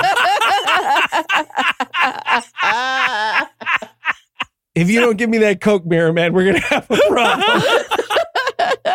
Well, and we have to keep in mind too that part of the happy science cult theology is this extreme right-wing neocon free trade concept shit. I see. Right? So they're force-fitting all of that. Like, that's what truly brought peace to Greece, was all of these trade alliances that we should all be a part of. Right. So it's like they get capitalism and they get boat cannons, but they couldn't figure out democracy, because in the very next scene, there's like, bitch hasn't gotten pregnant. What are we going to do without an heir to the throne? Everything will collapse. There will never be another ruler. Like, they just couldn't. Just one more logical leap there. Look, they're Greek. We all know what the problem is here, right? Too much anal, right? Yep. That's the problem. Yep. It's all butt stuff. Okay, that's true. So let me set this up. So we cut to that's just history, Kara. Okay.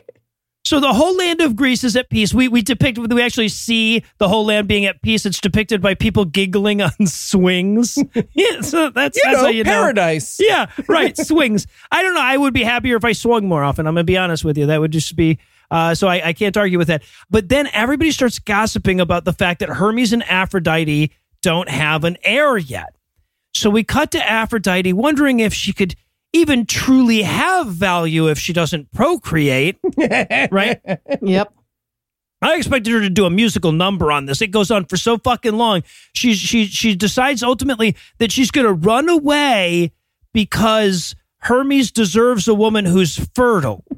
Yeah, but she kind of does it in like a weird Polly E&M way because she's like, I won't let them know. Like, I want him to meet somebody else. Like, there's nothing wrong with that. He could have. She does like a Willie Loman monologue here where she's like, you know, at the end of the day, he comes home to me and that's all I need to know.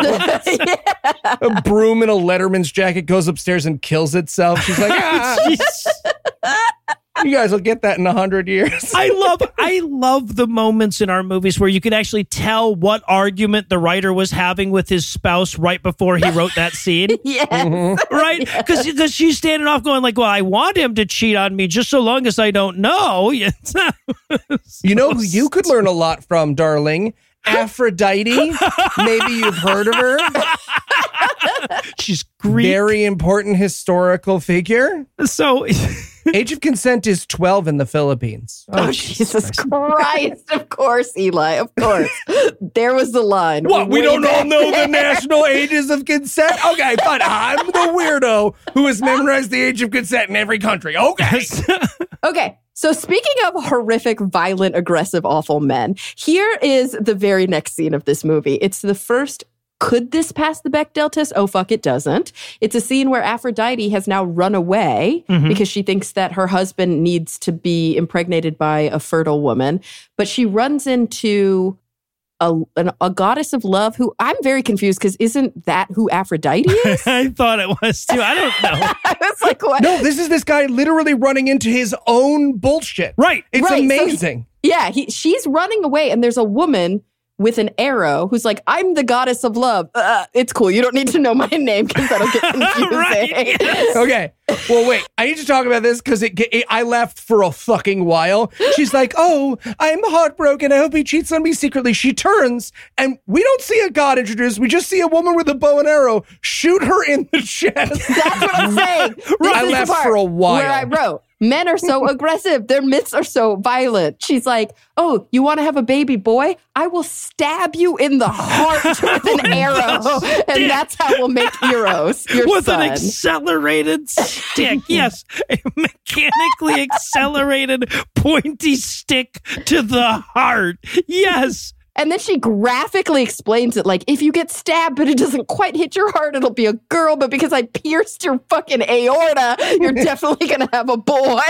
Yes. This is my brother, the god of friendship. He has to hit you in the face with a mace if you and someone start to get along. And we've got a tripwire for if you meet an older person who you just really want to learn a lot from. I'm sorry. Also, let's talk about it. They're going to name the baby Eros. Of course. The god of love. Love. It means love. Don't Google it. Yes. And if you do, make sure safe search is on. Safe search, yeah. Or not. We're not kink shamers here. So we cut to the town celebrating the birth of the new prince again, like this movie was doing a second lap, right? Yeah. Oh my God. Look, I'm not saying Eros is the god of fucking. I'm saying whoever drew that baby knew that Eros is the god of fucking. That is I'll say, because I'm brave, I'll say it. That's a sexy baby. They drew a very sexy, a sexually aggressive baby. But what you actually wrote, so this is we're venturing deep into the mind of Eli right now. I don't recommend it. He just said that's a sexy baby, but his note says another baby with an old man face. Yes. Yeah. Yeah. Those seem to be in conflict in your mind there, Kara, but not Eli's, interestingly. Not to me. And I, of course, wrote, wow, she gave birth to a full toddler. Right. She's like in her birthing bed, whatever. And they look at the baby and he's got a full head of hair and he's already like. Oh, that baby's had a prenatal haircut. Yeah. Oh, yeah. It's got a full mouth of teeth. It's, yeah. Creepy. So, yeah. And we even have the stupid part where the mom is like, I want him to grow up and love music. He's like, no, hero. He's going to grow up and be strong, hairy, bald hero. This is actually great. My parents had this exact same conversation about me. It's really. You guys may remember that from an hour ago. He's going to be a hero.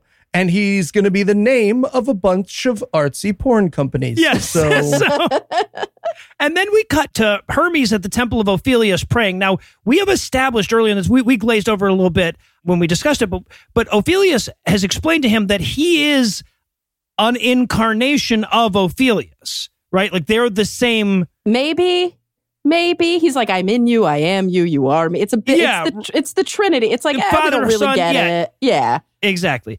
So he's at a temple that he built for himself, praying to himself. Yes, as you do. Yeah. You're the king. And the pelican sprites show back up, right? The kids. And they're like, hey, we've been fairies this whole time. That's a reveal. And I'm like, is it? Because I just called you sprites from the very beginning. yes. Yeah, makes total sense. I guess if it means the movie has more content, sure, you're fairies. Yeah, true right. Story. This is a true story, you guys. It's a true exactly. story. It all happened in real life, especially the part where they gave him tiny little sandals and told him if he put those on, he could run around in happy science called heaven for the remainder of the film. So get ready for the whole point of this thing, right? Because the point of these movies is to suck kids in with it's about history and it's about mythology and whatever. And once you think that they're interested and mom and dad are bored enough to have left the room, you hit them with your bullshit weird theology. And that's the rest of the film. Right. He's going to wander around in happy science cult heaven while people say, oh, if you really believe that you can do it, you can do it. And that kind of live, laugh, love bullshit, right? Right. Keep in mind that the earlier bullshit we got about meditating and the purpose of happiness and the staff of Kyoto, that was the lead in to the real crazy, which we're going to get here at the end. Right. So he puts on these tiny little shoes, but they fit because they're magical. And he flies up into the fucking mesosphere or so before a magical net grabs him by the face and violently drags him to heaven. And then, I just have to point this out, it blacks out. Oh, yeah. No, it blacks out long enough that we start to wonder whether the movie was over. Yeah. I was like, hey, if the credits start to roll, this is my favorite fucking movie. Yeah. It's like The Mist. It's like the best ending to the worst movie. But he wakes up, he's in a field of pink flowers, and the sprites explain to him that he is in the lobby of level 1 heaven. Yeah, the gateway to the fourth dimension. Oh, this is so confusing to me. Like, this guy just had a kid like a minute ago, right? Like he just had a kid. And then these little obnoxious fairy kids like murdered him and took him to heaven. Well, he's astrally projecting to heaven. He's astrally projecting. Pay attention, Kara. Right. Obviously. Like I should have caught that. Well, what do you think the magic shoes were for, Kara? Come on. Duh. Well, all Hello? I remember with the magic shoes is that the fairies literally said to him, don't think, just do it, which I think is the moral of every Christian movie we've ever watched. Yeah. Isn't it, though? Going to the pathway to heaven and doing mushrooms for the first time. Don't think, just do it. Just do it. Yeah. There's this great moment. They're wandering through this field and a fish jumps out of the field because in heaven, I guess fishes don't need water or whatever. The fish jumps out of the field and then falls back in. And Hermes looks at the kids, and he goes, why do all the fish have little golden tips on their fin? And I'm like, that's your question, man? Fucking fish is just floating around in a meadow, and your question is about the color of his fin? But yes, that is a fish halo. All fish have halos in heaven. All fish, they very casually say this. They're like, oh yeah, all fish go to heaven. And I was like, whoa. I have so many follow-up questions about all fish go to heaven. Yeah, there's a lot of weird exposition here. So not only is it that fish and flowers and human beings all go to heaven, I guess everybody else goes to hell. Fuck everything else. If heaven is just fish and flowers and human beings. But they also teach us some hard science here about how flowers bloom because each one has a fairy inside of it. Has a soul. Fairy souls living inside them. They go, people think that flowers bloom because of the seasons changing, but it's really because of the fairy souls living inside them. Yeah. Flash cut to a Valentine's Day florist, just everything screaming, oh my God! Oh! This day of horrible genocide is once again upon us. Oh my God. Millions of fairies lost. Oh no. Oh no, he wants to do mouth stuff. No, my brethren. Oh God. Oh, how is that not a doodly-doo? So they learn about that. Then they fly through a canyon on a mushroom trip for a while. Apparently you can fly through the mountains in heaven or walk on them, which is nice. Yeah, my notes here are, Kara, pay attention. Hermes is flying with a couple fairies through the gateways of heaven. And I replied, thank you. I definitely started watching reels on Instagram. This movie is like attention kryptonite. Attention kryptonite. That's a great way to put it. Yeah. So yeah, and there's also this stupid moment. So he flies through a mountain. They stop at this lake, and he's like, "Wow, this is the most beautiful lake I've ever seen." And I'm like, "Dude, you're in heaven. You can fly. There are little flower ladies like all over the ground. You're marveling wrong. They have lakes on Earth. You've seen this before." They're like, you can walk around on the water like Jesus if you want. And I'm like, why the fuck would he want to do that though? Right? I can walk on the ground. Motherfucker can fly. And this is where, at the lake, this is where he meets the mermaid, right? Well, so he does, but first he has to swim down into the ocean where he finds a show tune. So we have this long musical number at this point that it's a real, take stock of your life and how you wound up here kind of moment. I swear to you, I did not blink a single time during this musical number. It was so rough. I picked the awesomest time to get a little bit high because I went and got high 4 seconds before this music started. Oh, this nice. Musical number started. So for me, I was like watching this relatively boring theology explanation, took a hit, and then it was like, the seaweed is always greener. And I was like, whoa. It's so funny because I wrote that it's like the person who wrote this movie was high in class when they were studying Homer. And then he just got really confused and wrote what he thinks he remembers. Mm-hmm. Oh, Jesus. Yeah. It's such a coincidence, Eli. I also got high 4 seconds before this scene. No. And 4 seconds after this scene. I was going to say, yeah. So I bracketed it. Don't you pachinko machine standard distribution me no illusions. So the song ends. He resurfaces. And the sprites are nowhere to be found. So he swims to this little island where he finds a mermaid practicing her harp scales. Like you do. Yeah. Yep. Mm-hmm. I should point out this is a coconutless mermaid, but don't worry, she has Ken doll boobs. Yes, she does. has. Yep. She's smooth, boobless. Yep. Yeah. And she explains in this true story about real things that are real that mermaids still exist on Earth. People just can't see them or refuse to see them. Well, people must love the sea or all the mermaids will die. Yes. So you guys are clearly the translators to the crazy. So please explain to me why this plot point? Well, and so a lot of happy science cult is just, what would you rather believe, right? So some people would rather live in a world with mermaids. So yeah, sure. Why the fuck not? There's mermaids. And that's their call to environmentalism. Save the mermaids. Save the mermaids. Yeah. Yeah. Okay. Also, weird parting note. The mermaid is like, by the way, all of us mermaids, big fan of your wife. And he's like, wait, what? And then she just swims away. She's, bye. Oh yeah, she cannonballs into a tsunami that has started building up. Yeah. Oh, right. Right. Yeah. The big storm kicks up all around them and the sprites show up and they're like, oh shit, guys, King Minos is on a rampage. And he's like, aren't we in fucking heaven though? Yeah. Right. Yeah. Also, I hate to be weird, but it feels like the sprites were fucking, right? Because he's like, where were you? And the sprites are like, that's not important. Don't worry about it. Right. There's a very clear moment where the sprites went to the bathroom to do coke. Yeah, they definitely do have. Did you guys ever watch Home Movies, the cartoon, the Brendan Small cartoon? No. Of course. You did. Okay, Eli. You remember the two, they were like brothers that were always giggling and hugging each other? They definitely had that vibe. And I always felt like they were fucking too. So I'm with you. Yeah, there's a real... I'm with you.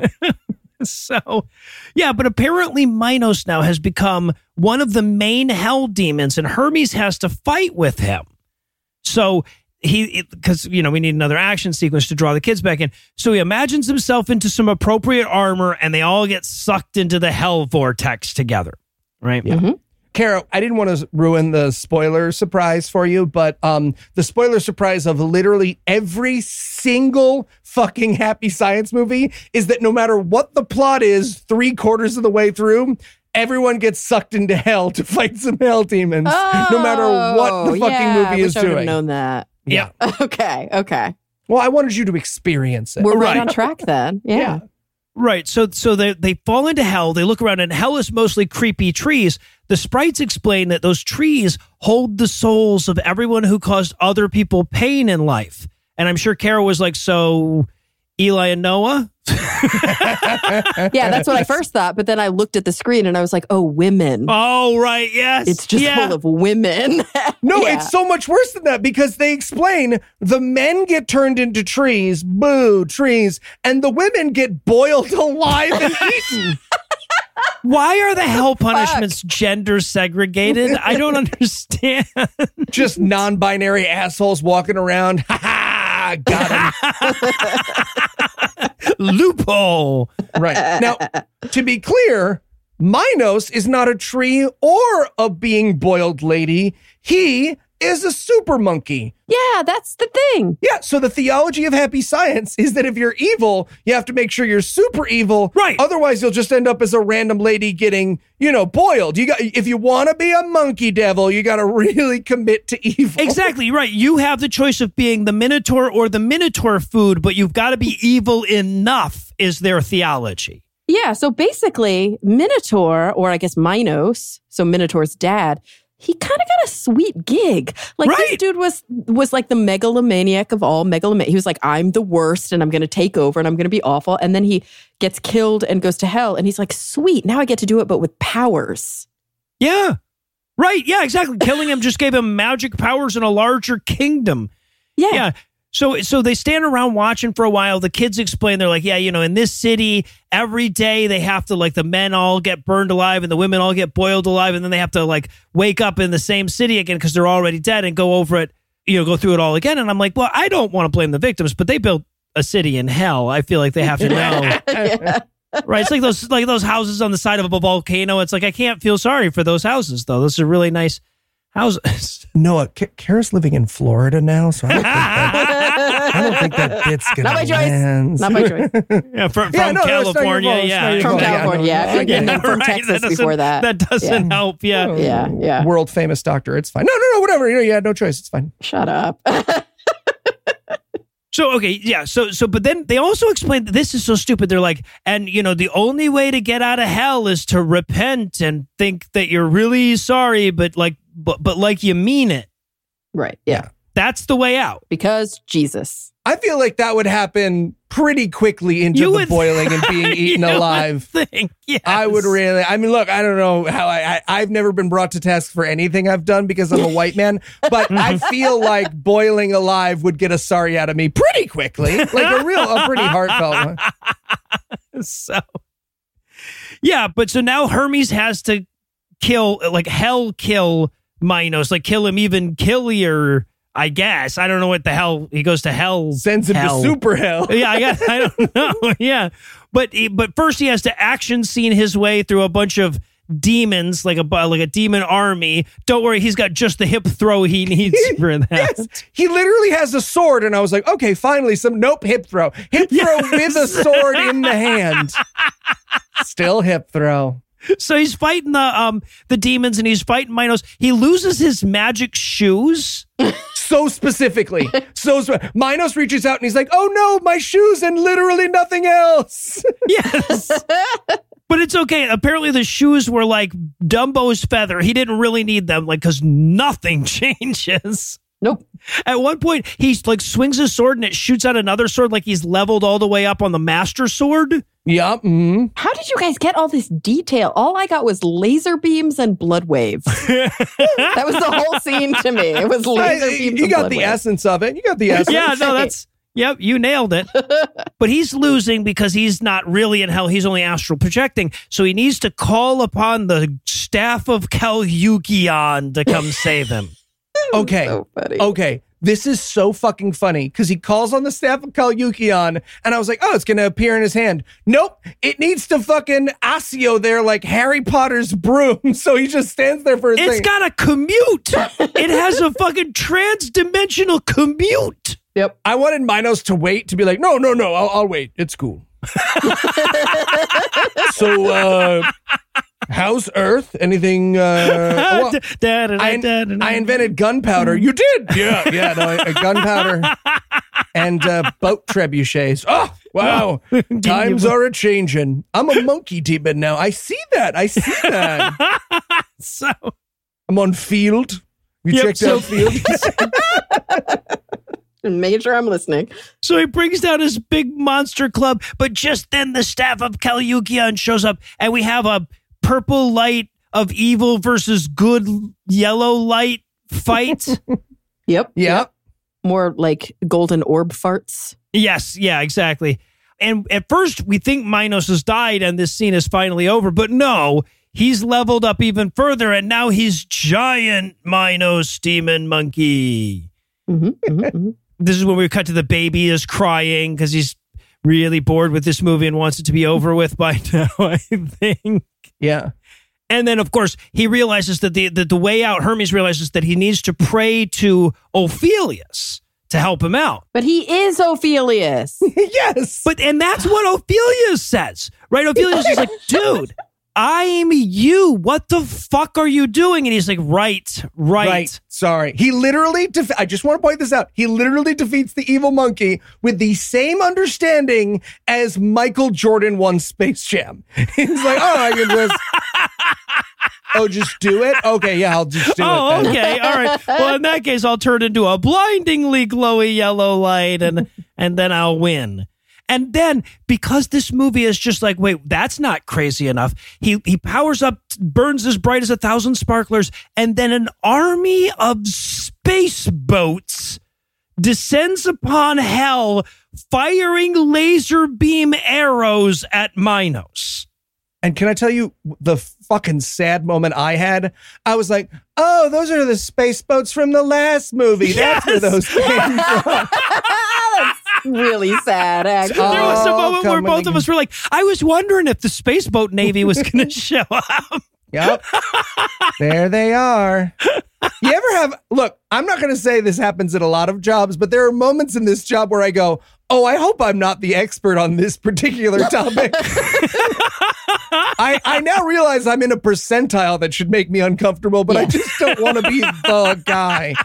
Eli, you're definitely my expert. Thank you. Yeah, so, and then hell collapses on Minos just the same way as this castle did, and he's dead for being dead, I guess.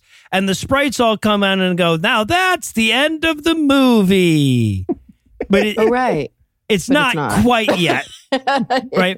We have to have the wrap up. So Ophelius appears before the Space Navy, and he tells Hermes that, why, he's learned something here today. Okay. Ophelius says a series of dumber and dumber lessons, like a skepticism test, right? It's like he starts out with believe in yourself, and then he's like, always have faith in God and you'll be invincible forever. Yes. And then just to check and make sure we were listening, he goes, when the wind stops blowing, it ceases to exist. And I was like, I would love to hear the science on that, my guy. So he tries to, I love him trying to put a bow on this as though he's going to make this whole thing have a moral. But then the next day we get Hermes looking over the water because, damn it, they spent money on that water animation. And he's like, I'm going to start a brand new life. Why?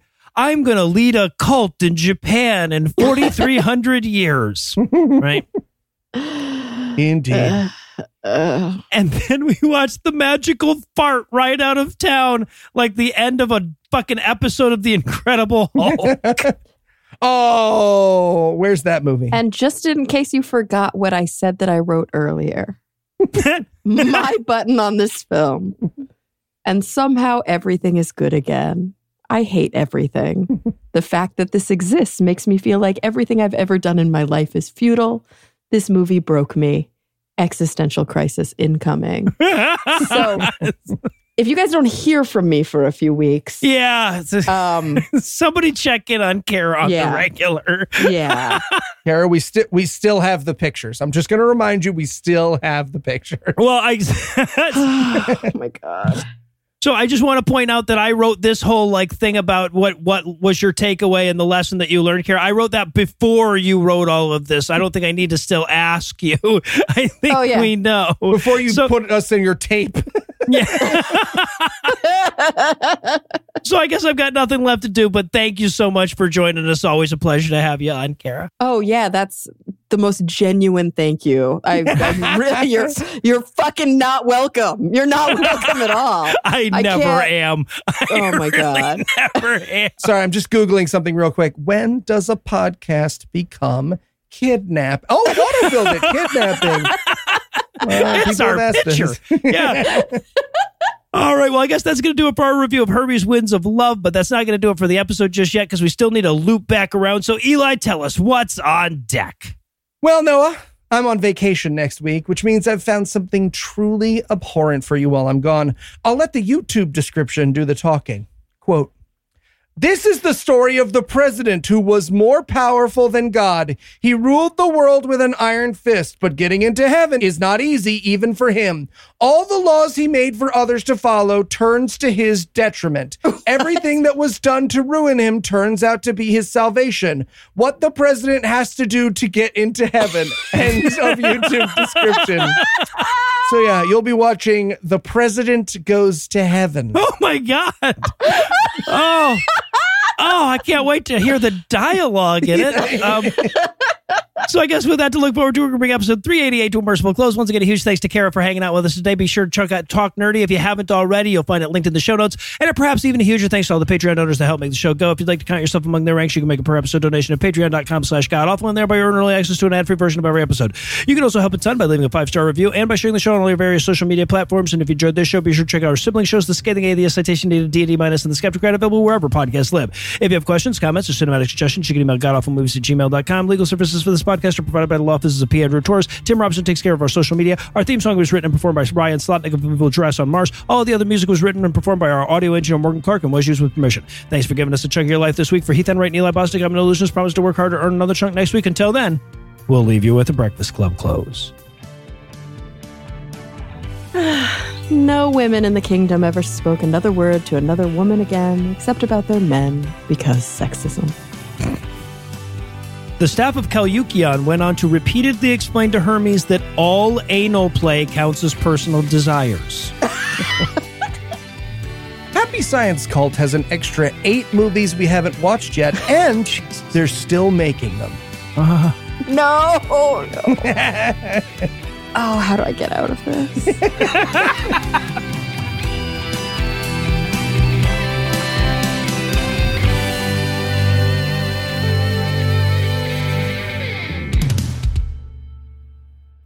You have to believe. You have to repent and really mean it, Kara. You have to believe. Just do it. Don't think. Just do it, Kara. And kill me with a sword, just like the monkey. You got to king. hip throw him. Just go for the hip throw. The preceding podcast was a production of Puzzle and a Thunderstorm, LLC. Copyright 2023. All rights reserved.